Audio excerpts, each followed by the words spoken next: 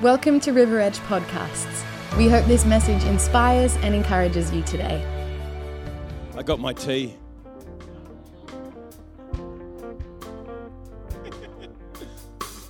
And no one's going to steal it today. Fletcher's a second son to me because he used to sleep over at our place. Izzy knows this story. And I'd go in and he'd be on the floor next to Callum's bed and Callum was in the small room. You can take your seats, guys. And I remember I'd go in there and praying for another boy in your house. It's like, oh, I'm praying for him. And I'd finish praying for him and then I'd give him a kiss goodnight because that's what I did with Callum. And something really unusual. You don't mind me sharing this, do you? You've got no idea what I'm going to share. But as fathers, because we're talking about identity at the moment and how identity is being stolen from us. The enemy wants us not to know our identity. He wants to make us think that we're something that we're not and we're not what we are. And he doesn't want us to know who we are in God. And growing up in my family, we were a loving family, but we weren't very demonstrative in hugs and kisses and stuff. Mum did. Oh, my word. That woman just, But the men, I remember shaking hands with my grandfather and my dad shaking hands with him, and he'd give me a cuddle when I was young, but not much when I was older. And at one point I started realizing, because I'd tell people I'm not a cuddly person. I'm not a hugger. And then the Holy Spirit said, really? You're not a hugger, so no one needs a hug. And I'm like, well, I don't need a hug. I'm fine. But it's like, so no one else needs a hug. And I'm like, oh, okay. So I went to my brother, who he's not here today. So he's on holidays at Mansfield, going up to the snow. Probably not today. You don't go up to snow on a weekend. It's crazy. But I started hugging and kissing him. And he's like, what is going on? And I told him, I said, I feel like I need to change the culture of my life to be a hugger and kisser.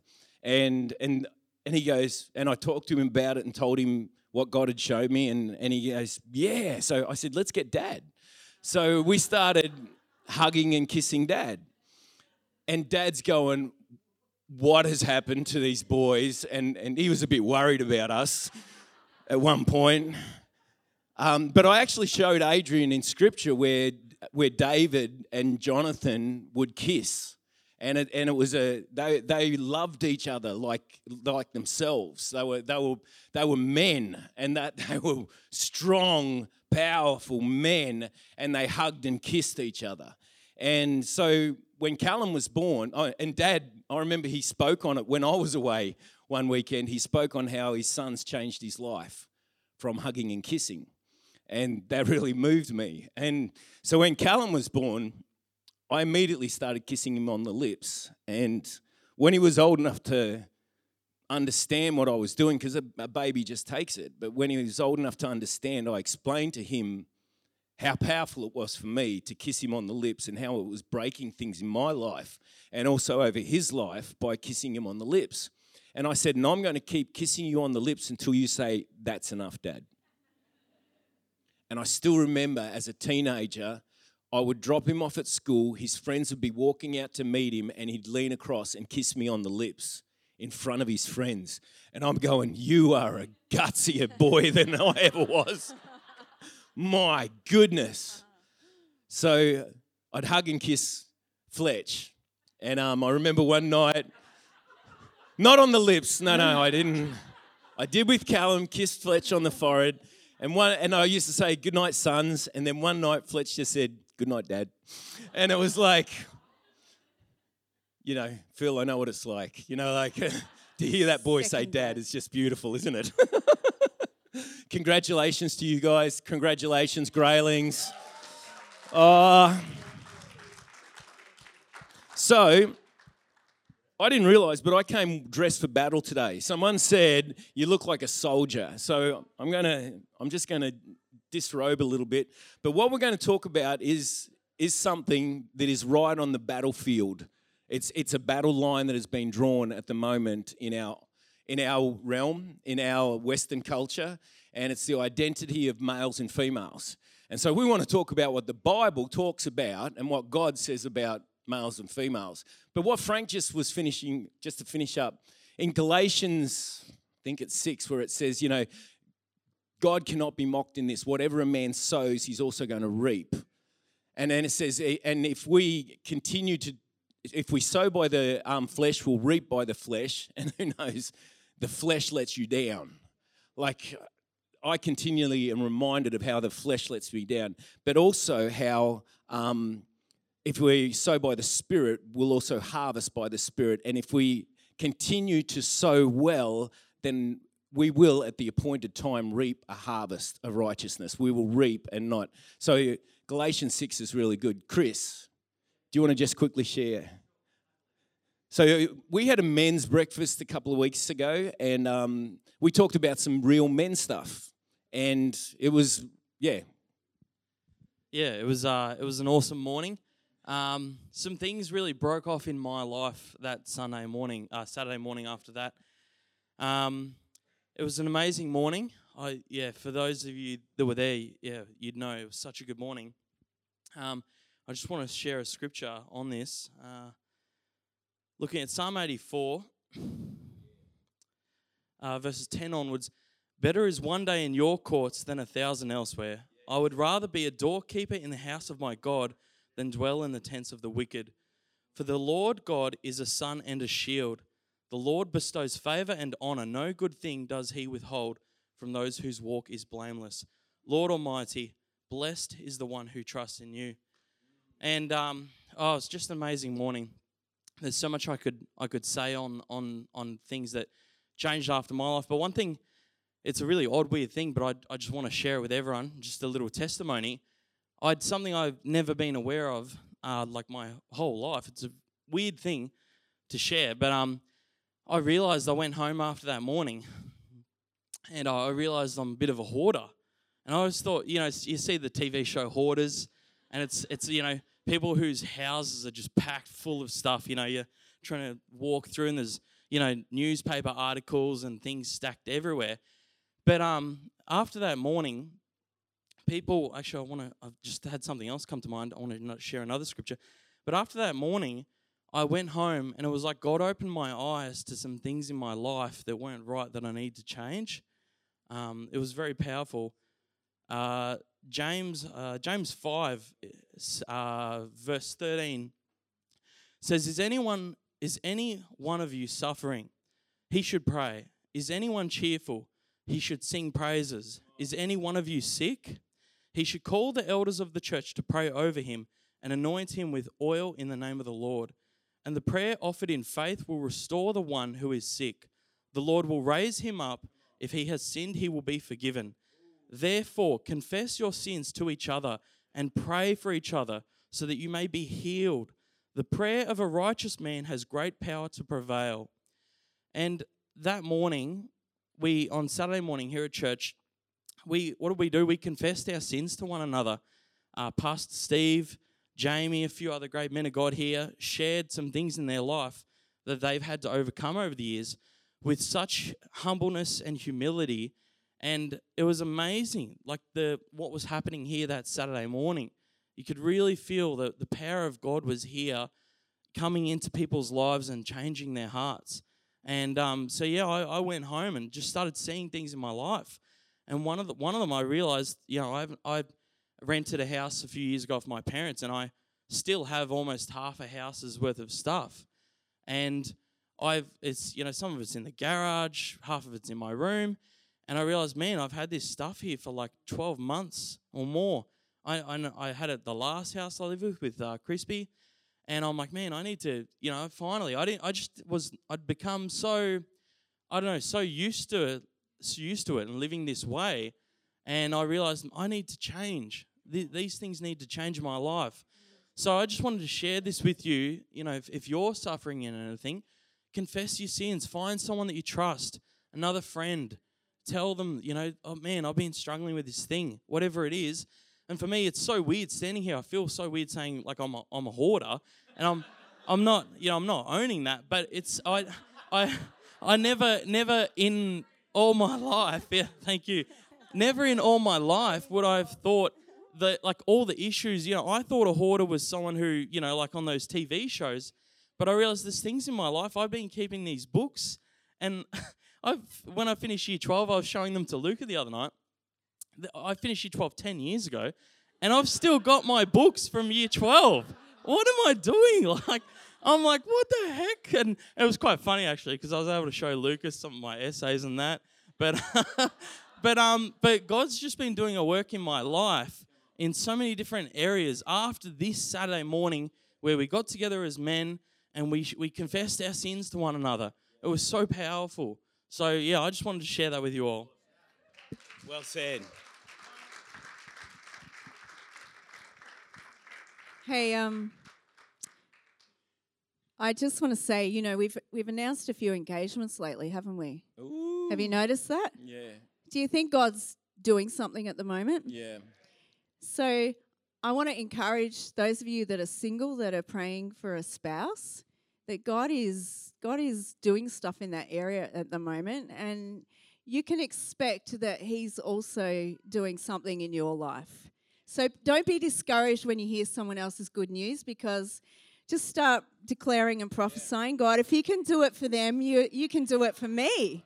And get excited about the goodness that God's bringing your way, because He's doing some godly connections at the moment. He's connecting people together for godly partnerships. So you can expect that if you're single. You can start thanking God for it now before you even see it. Year of the Lord's favour.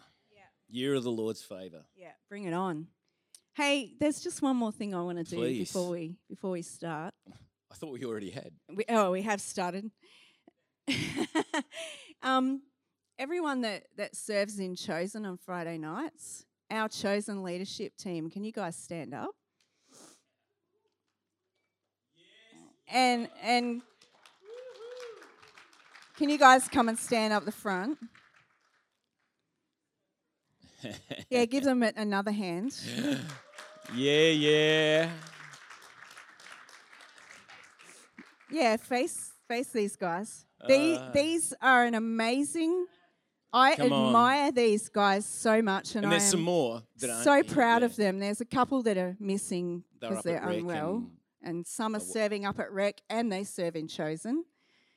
But these young men and women all sacrifice every Friday night so that they can minister to the youth in our church. They all have jobs. They could all, or they go to school. They could just want to go home on a Friday night and sit on the couch and watch TV. Yeah. Or do whatever everybody else does on a Friday night. But they have made a commitment before God to come here on a Friday night to serve our young people. And I admire that so much, and I want to thank them. I want to cheer them on. And can I ask you to pray for them, to support them as well? Woo! Yeah. Bless them, Lord. Thank you, God.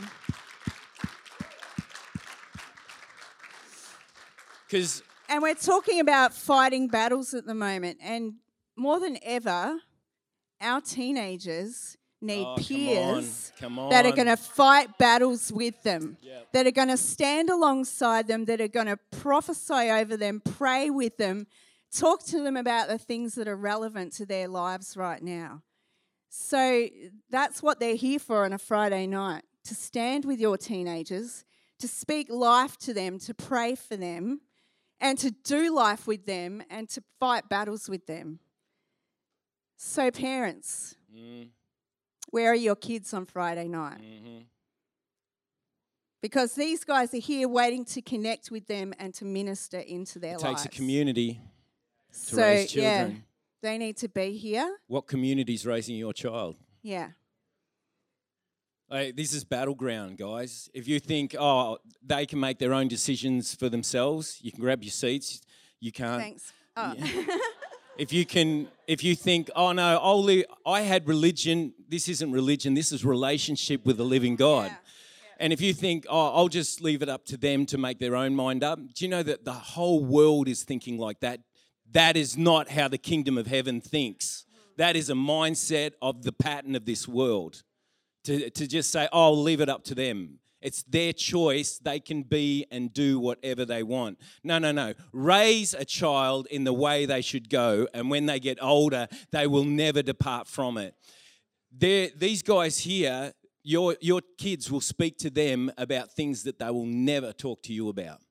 These guys here will be able to pray for and speak into the lives of your children. And I'm saying this on the podcast because I know there's people that should be here this morning, for whatever reason they're not, that their kids don't come to youth group for whatever reasons or not, we need to make a stand on this. We need to encourage one another. And this isn't a condemnation.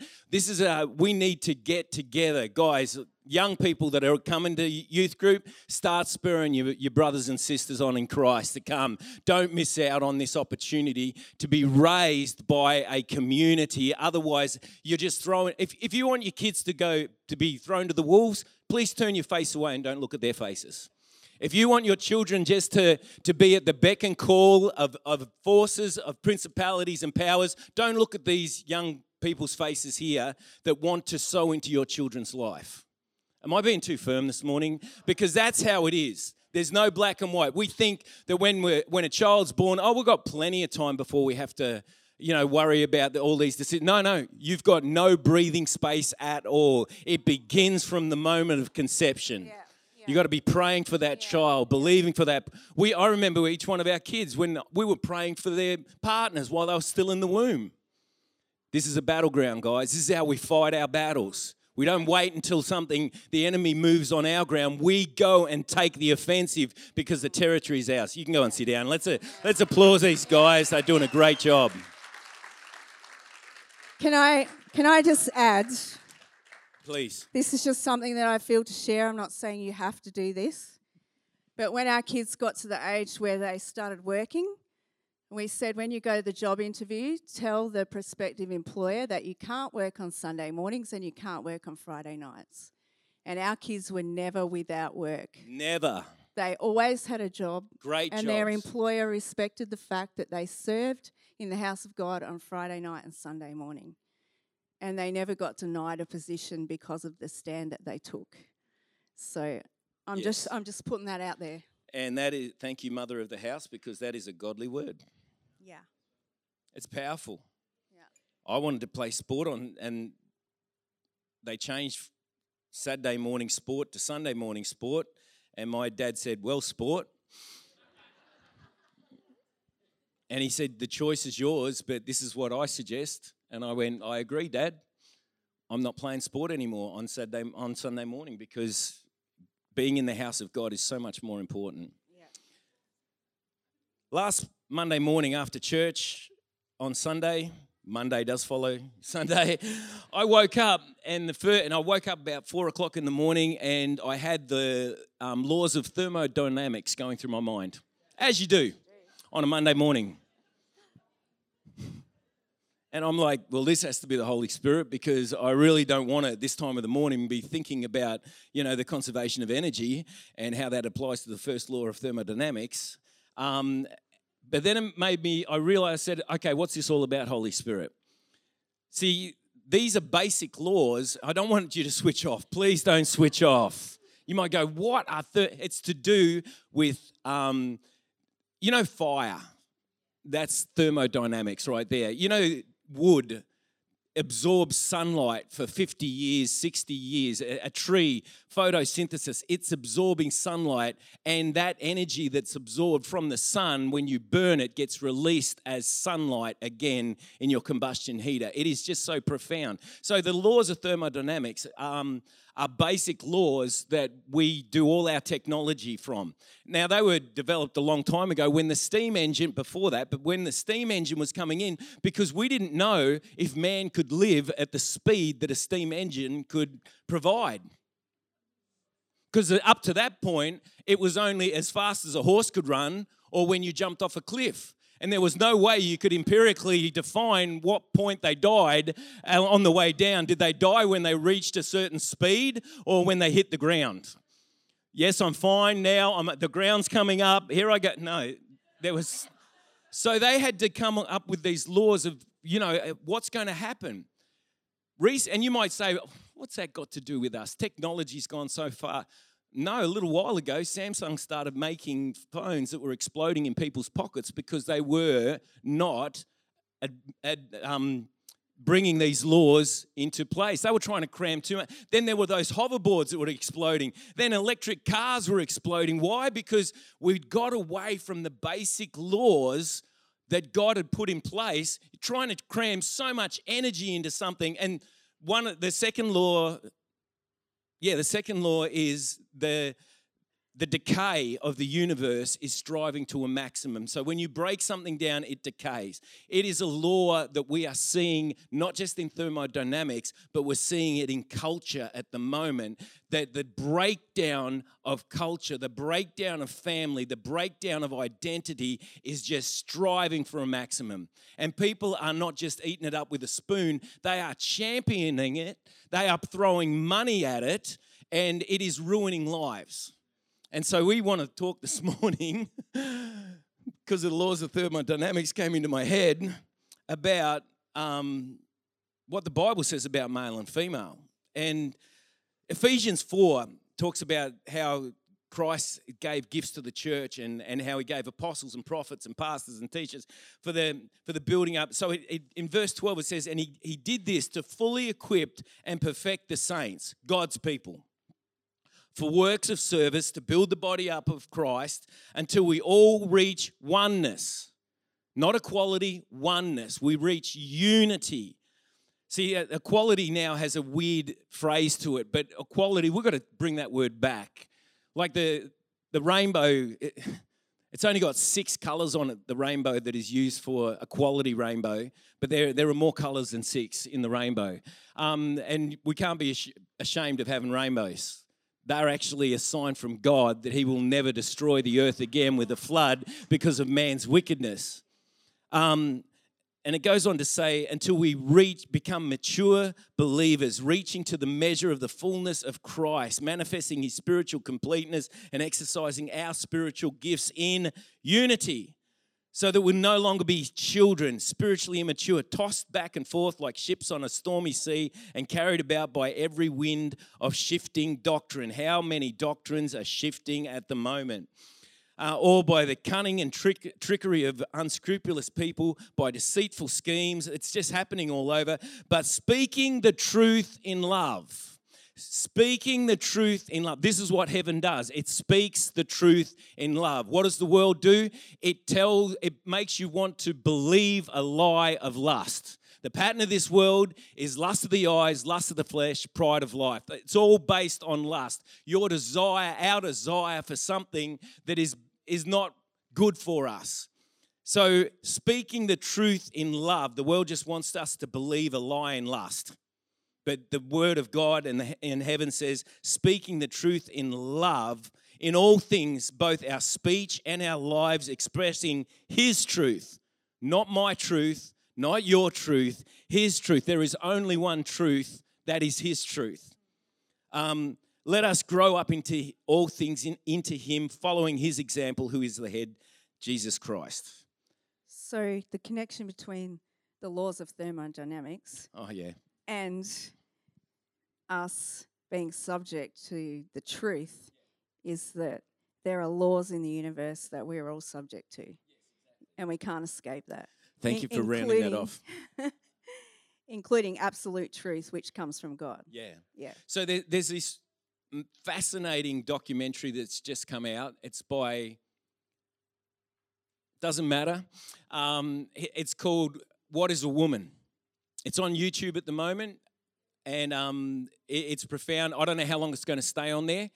On IMDb, it's IMDb, if you know that, it's getting 8.5 out of 10 from nearly 11,000 reviews. People are just saying, this is so profound. And I just want to encourage you, it's not a Christian documentary.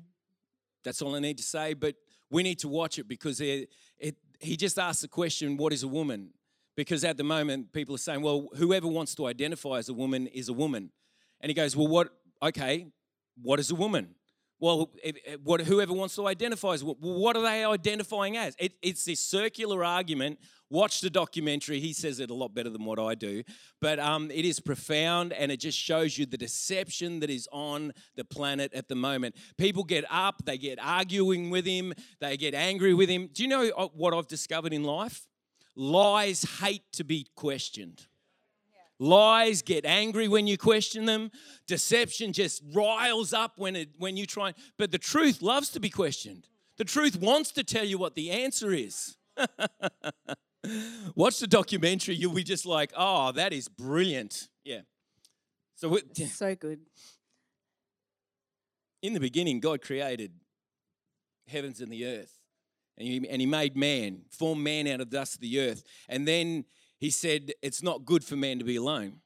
And then he made all the animals and he brought them to Adam, and Adam named all the animals. And then he said, but then there wasn't a proper helper. Now that word helper isn't a subservient word. It actually means equal but opposite. In the Amplified, it uses the term one who balances him, a counterpart who is suitable and complementary for him. So God made Adam sleep. That word sleep actually means that he pretty well killed him. He knocked him out, but he was dead. Isn't it interesting, men, that we are commanded to love our wives like Christ loved the church and gave his life. He died for her. So Adam died to bring forth Eve. And then he took a rib. Now we go, oh, took a rib out. No, that word can mean half. It can mean it's DNA. It's so much. And then he brings Eve to Adam, and Adam goes, this is bone of my bone and flesh of my flesh, because he recognized that Eve had come out of him. It's interesting that woman came out of man, but ever since then, man has come out of woman. Ricky Gervais, which I do not recommend you ever watching any of his stand-up comedy, but I don't know how I know this, but he says, I'm old-fashioned. I like women. You can call whatever you want a woman, but I like my old-fashioned women, the ones with wombs. How true is that? The womb man. Yeah. And we think, we laugh at that. Well, some of us did. Others were like, I don't know if it's stuff. That's Ricky Gervais. But our physiology, the way God created us physically, has a lot to say. It speaks to our roles as men and women. Yes. Because men are stronger and faster. So that speaks to the fact that they're protectors, they're fighters, and they're called to defend and protect. And that's why God made them physically stronger. We are the weaker vessel in the physical sense. And we have wombs because we are nurturers and we are protectors, and we are the softer side of the relationship. We're the soft place to land. The women are the ones that nurture, that gather, that, a man will take a family on a journey and fight anyone that stands in the way, and the woman will make sure that everyone's okay along the way. So God has made men and women to be this powerful partnership. When we know who we are and when we know what our roles are, it's a powerful partnership. And it's only when competitiveness and comparison comes in and criticism comes into that relationship that it starts to break down. But when each of us know, I don't have to compare myself to you because my role is different to yours. And I'm not in any way threatened by your strength because that's how God made you. And when you win, I win. And together, we're called to do amazing things together. And when we know what we're called to do, everything else is put to rest and we can just get busy doing what God made us to do. So it's such a powerful partnership, and that's That's why the enemy is so fixated on attacking gender, and is because he knows how powerful we are when we know who we are. He knows how powerful men and women are together, and he is so threatened by that. He is so petrified of when we really know who we are and when we partner together. And I'm not just talking about husbands and wives. That is a powerful partnership, but it's not the only powerful partnership, because as brothers and sisters in Christ, Come on. we are called to represent our Heavenly Father together. Yeah, come on. And when you know who you are and when I know who I am, we are a force for the kingdom of God. Come on. And when we speak the truth about who men and women are, then we are a powerful force of truth on this planet. And one of the things that I really noticed in this documentary is that he would stop people in the street and say, "What is a woman?" And people are too afraid to speak the truth anymore. People would just stop and freeze because they were afraid to say, "I believe this is a woman and this is a man." Because we are so politically manipulated and so afraid of man. We are afraid to speak the truth. We are afraid to not be politically correct. We're afraid to not be liked because of the truth that we know is true.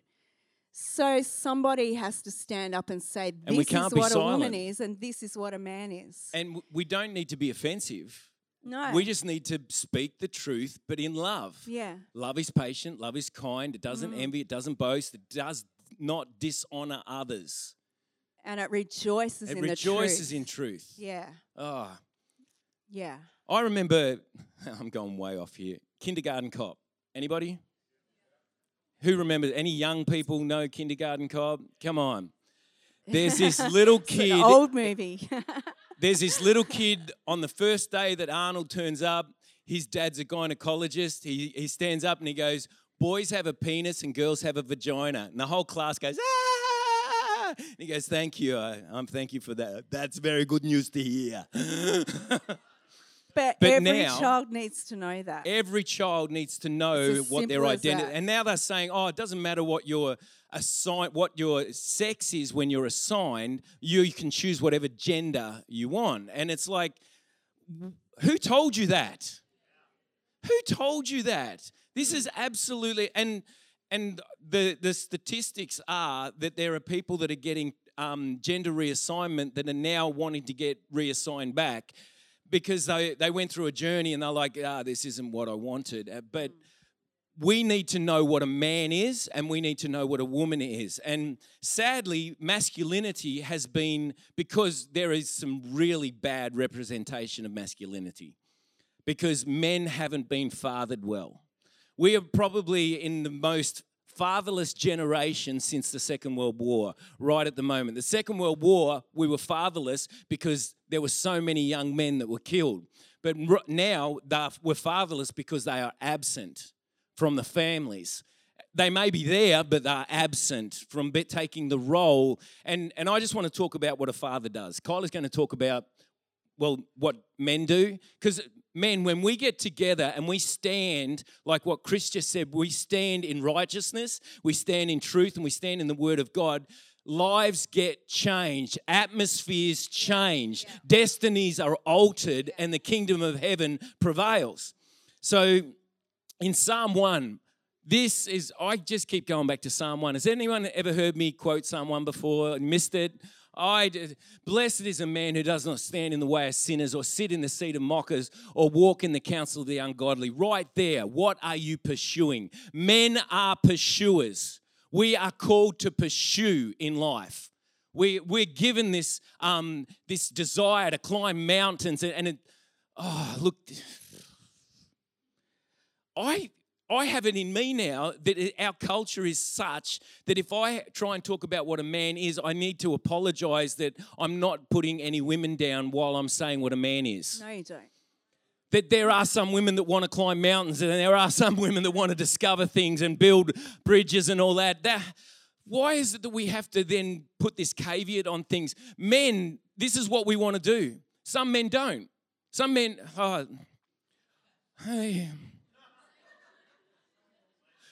when I was young, there was a guy in town who was a very effeminate male and worked in a very male-dominant trade area. All the blokes would go in there and no one wanted to be served by him. I liked this guy, but he was really effeminate, the way he walked and wiggled and everything like that. And I just thought, this guy is just, he's gay. That's what I thought. He was gay. And the way he talked, he was very effeminate and anything. And then I actually, years later in another job, went to his property, which is I won't tell you where it is. Beautiful property, generational property, and I met his wife, and she was really butch. And I went, aha!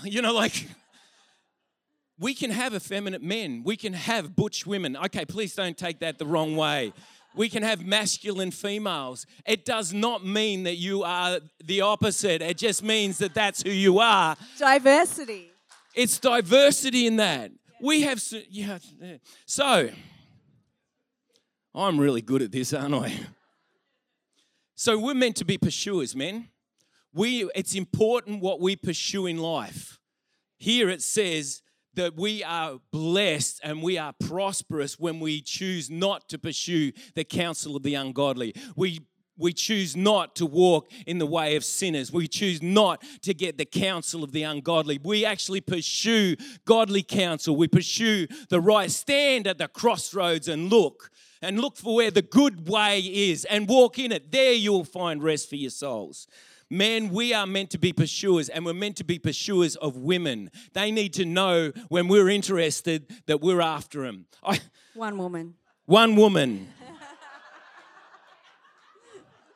Because honestly, who can handle more than one? Solomon tried and he went nuts. Solomon, Song of Solomon's in Song of Songs 2, it says, she talks about, I am a rose, of Sharon, the lily of the valleys that grows in deep places. And then it says, like the lily among the thorns. Have we got this up on the screen? Can you chuck this Song of Songs up? Because it gives a great image of what a man is here and what a woman is, sort of. I love songs. I got in trouble at school for choosing songs as my scripture. That we were given, you can choose, it was a Christian school, you can choose your memory verse for the week, and I'd choose one out of songs and get in trouble for it.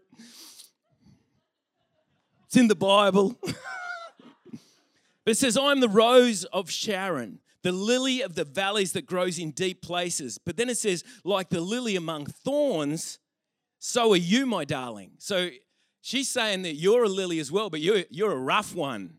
You men. Men are a rough lily. There is a beauty in women and there is a beauty in men. That doesn't mean that we have to go after and desire to be that. We can actually revel in the beauty of how God has made us. And there is a duty there's a duty for women and there is a duty for men. This is men. We need to be pursuers. And it goes on to say, like an apple tree, rare and welcome among the trees of the forest, so is my beloved among the young men. In his shade I took great delight and sat down, and his fruit was sweet and delicious to my palate. That's talking about the fruit of his life. What type of integrity has he got? What type of character does he have? How does he treat his mother? How does he treat other women? How does he treat his sisters? Don't just chase after a guy because he's good looking. Luckily, Kylie did. I got her when I was beautiful and young. She really lucked out on that one. But it says, he brought me to his banqueting place, and his banner over me is love. And this is talking about God as well, but it's also a reference to manhood. Waving overhead to protect and comfort me. I command that you take an oath, O daughters of Jerusalem, by the gazelles or by the does of the field. And it's talking about, men, take an oath. Look at the boys around you, and it says that you do not arouse or awaken love until she pleases. It's talking about her being a female, that love is a feminine here, until she pleases. Listen, my beloved, behold, he comes, climbing on the mountains. leaping and running on the hills. My beloved is like a gazelle or a young stag. Behold, he is standing behind our wall. He is looking through the windows. He's pursuing. He's checking her out. He's noticing, but he's letting his intention. And he says, gazing through the lattice. He's not a peeping Tom. He's gazing through the lattice. Don't do. My beloved speaks and says to me, arise, my love, my fair one, and come away. This is a beautiful representation of the Father's heart to us, but men, what we are called to be as well. Number one, we're called to be pursuers of what is righteous and what is good. And then it talks about how we will delight in the law of the Lord, and one who meditates on this law in Psalm 1 day and night, that person will be like a tree planted by streams of water, which yields its fruit in season, whose leaf never withers. Everything he does prospers. Men are called to be protectors and to be called to be providers in their families. Like this documentary goes into it, but men, we're called to be protectors. We have a natural aggression in us, men, that has been actually taken and shown if it's not managed well. And this is why we need fathers in our life. And if you don't have a father, you need someone to speak into your life, because fathers call out manhood in your life. They say you're being a child. You need to grow up. You need to a spanking, and you need to stand up. I remember going to my dad and saying, this isn't fair, this isn't right. And he'd go, rise above it. That's not very kind. That's not very nice. You hurt my heart. He was right. I had to be a man. I had to call out the man in me. He called it out. I had to stand up in the man that I was called to be. Now, men, we're given aggression. We're meant to hide that nowadays. Because there's domestic violence and people use it in the wrong way. And why is that? Because they haven't been fathered. Chris, what's his name from Bethel? Valaton, he talks about how Kruger National Park, where I'm speaking fast because I know we're running out of time, and Kylie's got some great things to say. Kruger National Park they were just doing reproducing elephants, and they got too many elephants for it, so they moved them out to another park.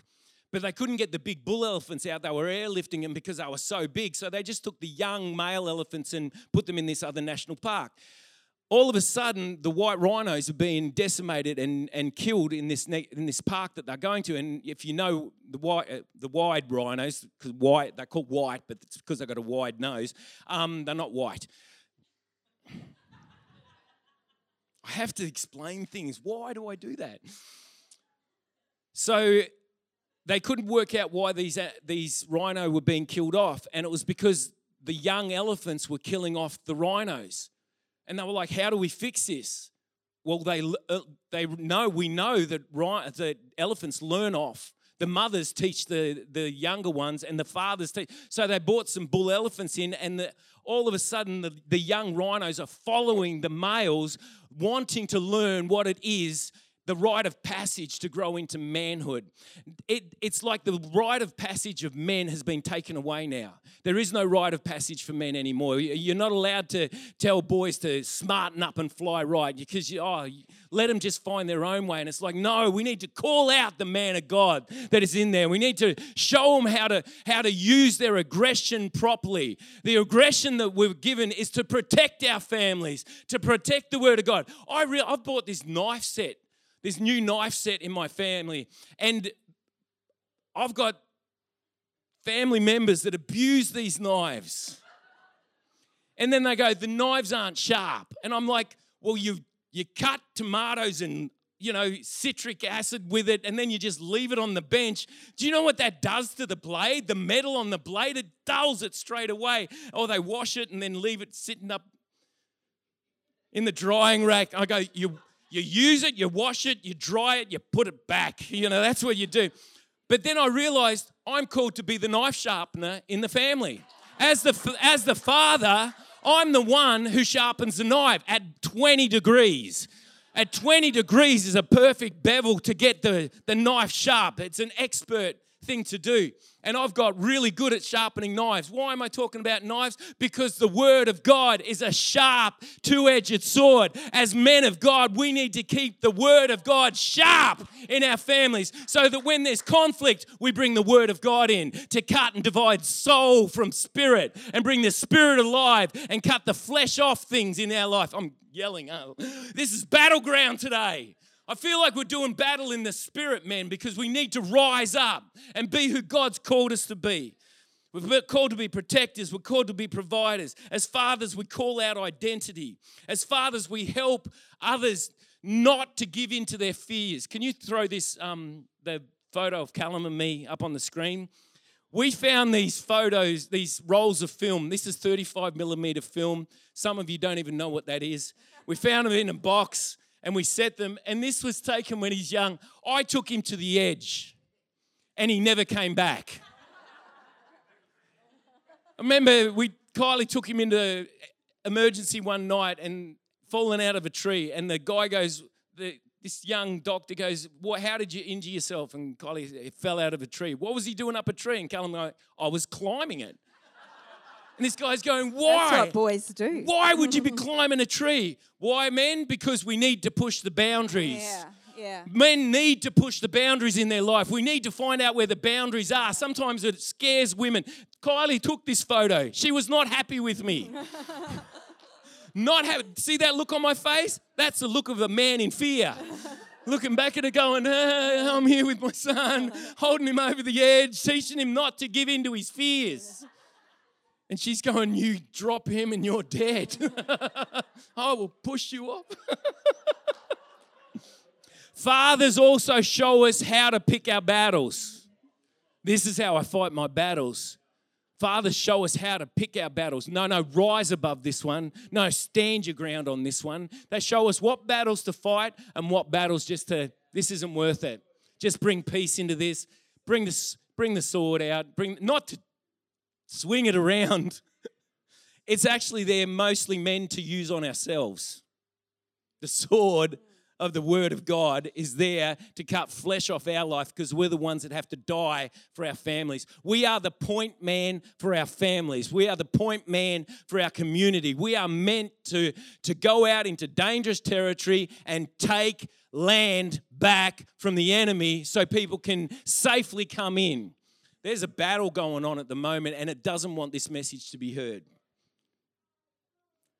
Also, men show us how and when to use our aggression. What to use our aggression for and against. It's never against women. It's always for women. I won't go into any more of that. I remember teaching Callum, you never hit girls. And we had to spank him so that he knew what that meant.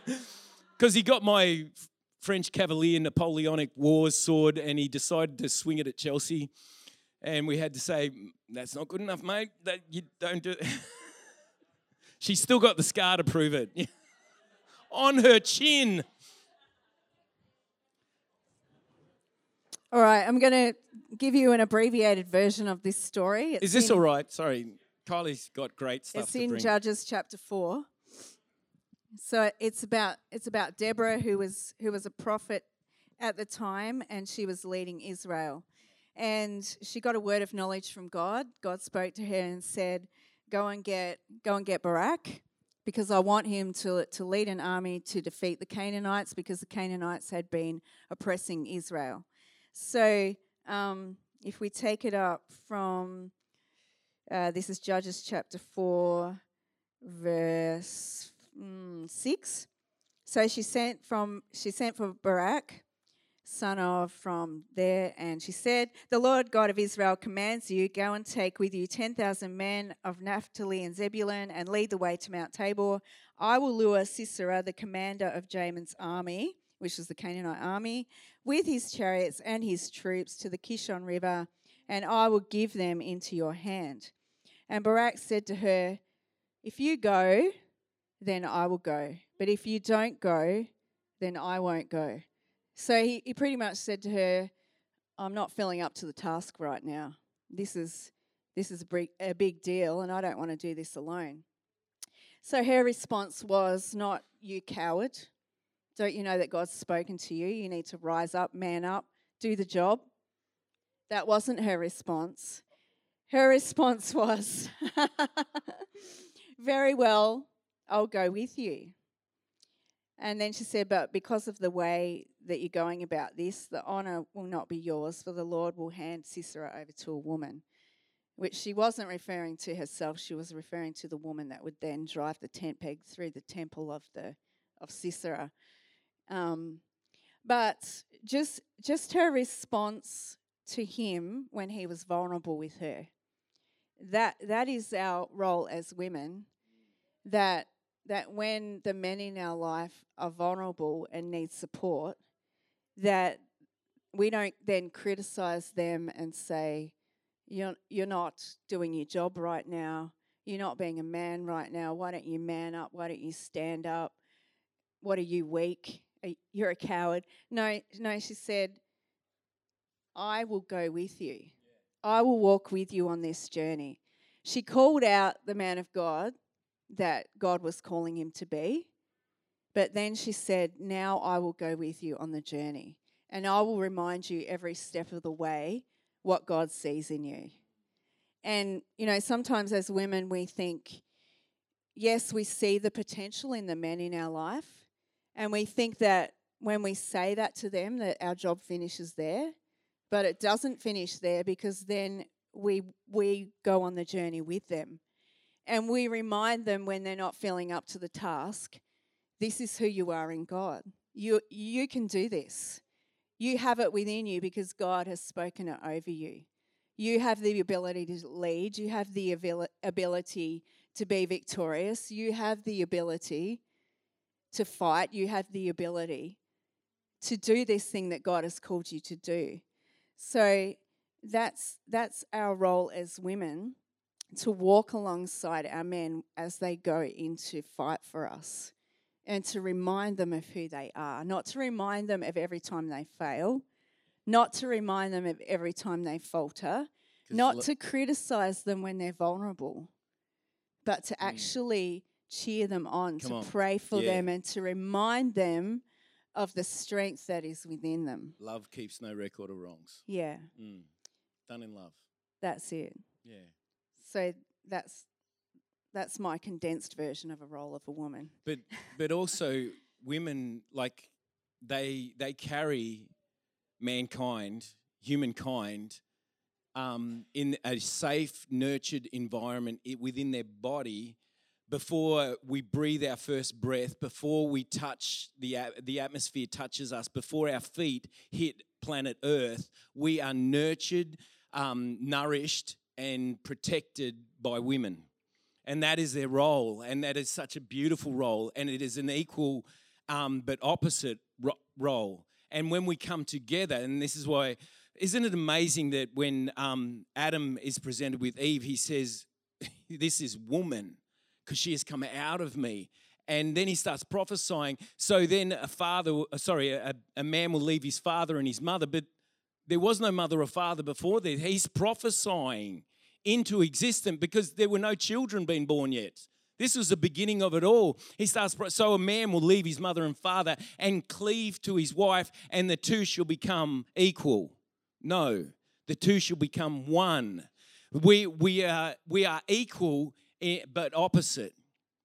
And don't get the wrong idea of equal here, because we think that equal means equal in value. No, it means we are valuable in our own right, regardless of what the other gender is. We're not equal as in, in opposition to one another. We are equal because of what God has proclaimed over our lives, not because, we've got to measure up to this sort of thing. But the world just wants to take this equality thing and just say, we can do whatever we want with it, because equal means you can choose whatever you want to be, and it is messing up communities to the point where people can't even explain what a woman is. Watch this documentary. Go home and watch it today. You'll just be like dumbfounded at the deception that's over our planet at the moment, and how the so-called experts have no way of even answering a basic question. What is a woman? A woman is a mother and able to produce children. And what is a man? He's able to father children. And can I just say, you don't have to be a birth mother to be a nurturer. So there's women that have never had children that are amazing nurturers. yes. Because they're amazing aunties. Yes. They're amazing sisters. They're amazing childcare workers. They're amazing women in the lives of those around them. So you can be a nurturer without ever giving birth to a child, because it's just who you're made to be.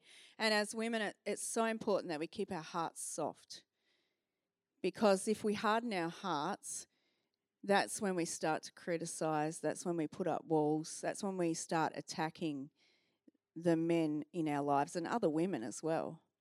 So it is so important that we deal with our heart issues, because you can't be a nurturer if you've got all your walls up because you're afraid. So, if we as women have ever been injured emotionally, it is so important that we take that to God and allow Him to heal us, because we can't be who He's called us to be if we've got hard hearts. So, when the Word of God says more than once, keep your heart soft. Keep your heart soft, because then you can love and nurture the way that God has called you to. And that's why men, with a strong buck, the stag that brings her to a banqueting table, we provide for her and we put a banner over her life of love that comforts and protects her, that then her heart is soft.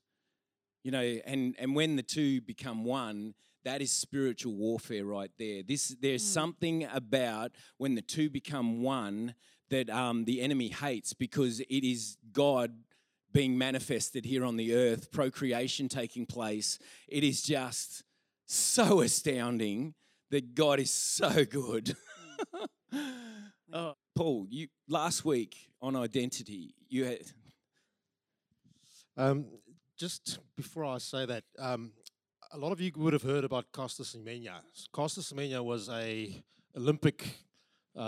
woman Olympic athlete that ran for South Africa, two-time gold medalist, and she, in the 2018 Olympics, she was actually told that they will not award her gold medal because she's got raised testosterone levels, which then meant she's outside of the spec of what level should be. So it was actually taken away from her. And when she got back to South Africa, there was all these media events that happened, and the Minister of Sport at that stage got asked what he thought about this whole ordeal. And they said to him, "What do you think about Caster Semenya?" He said, "Hey, he's a woman. He's a woman." And they're like, "So you're saying he's a woman?" "Yes, he's a woman." He says, "Would you marry this woman?" No, he's not that kind of woman." Anyway,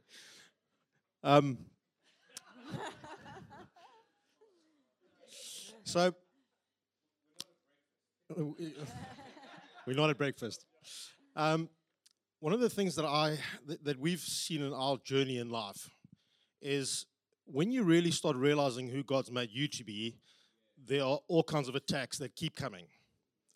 So I almost want to say this morning that if you don't know who you are, then you're actually probably safe, because the enemy doesn't see you as a threat at all.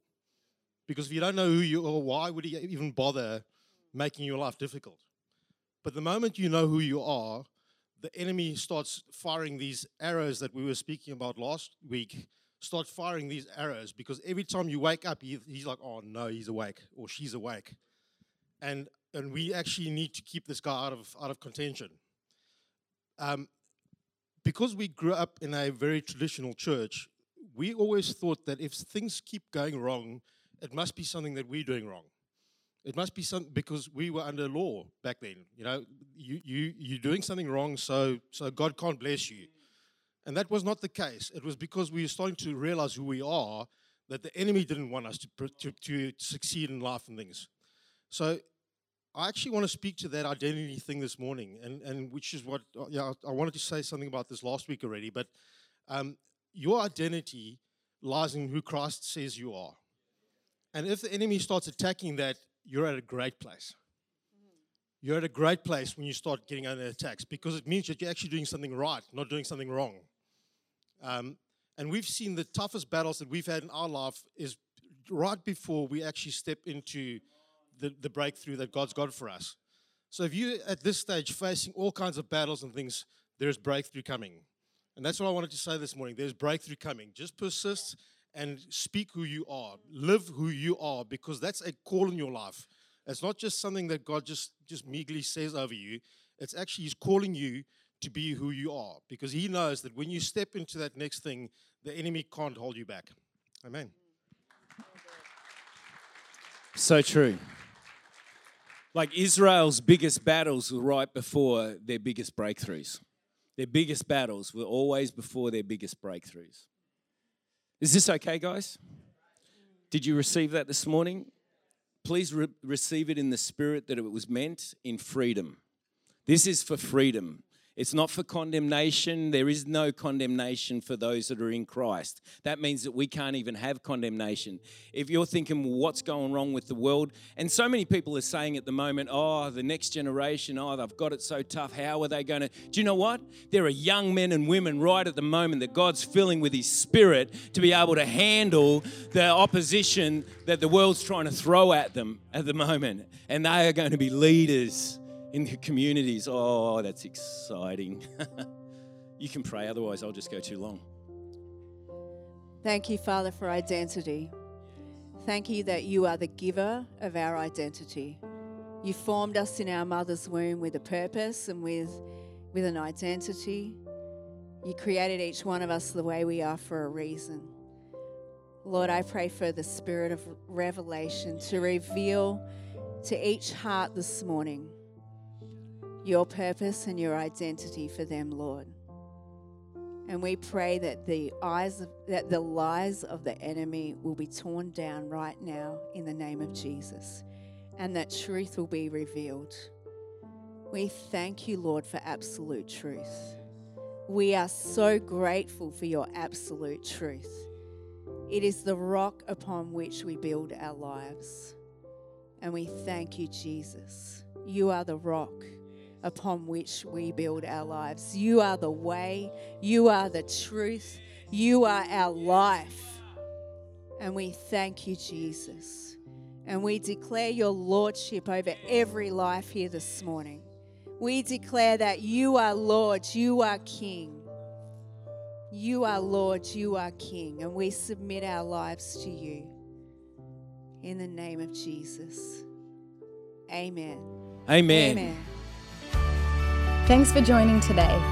If you'd like to know more about service times or simply want to find out more about church, head to our website, riveredgechurch.com.au.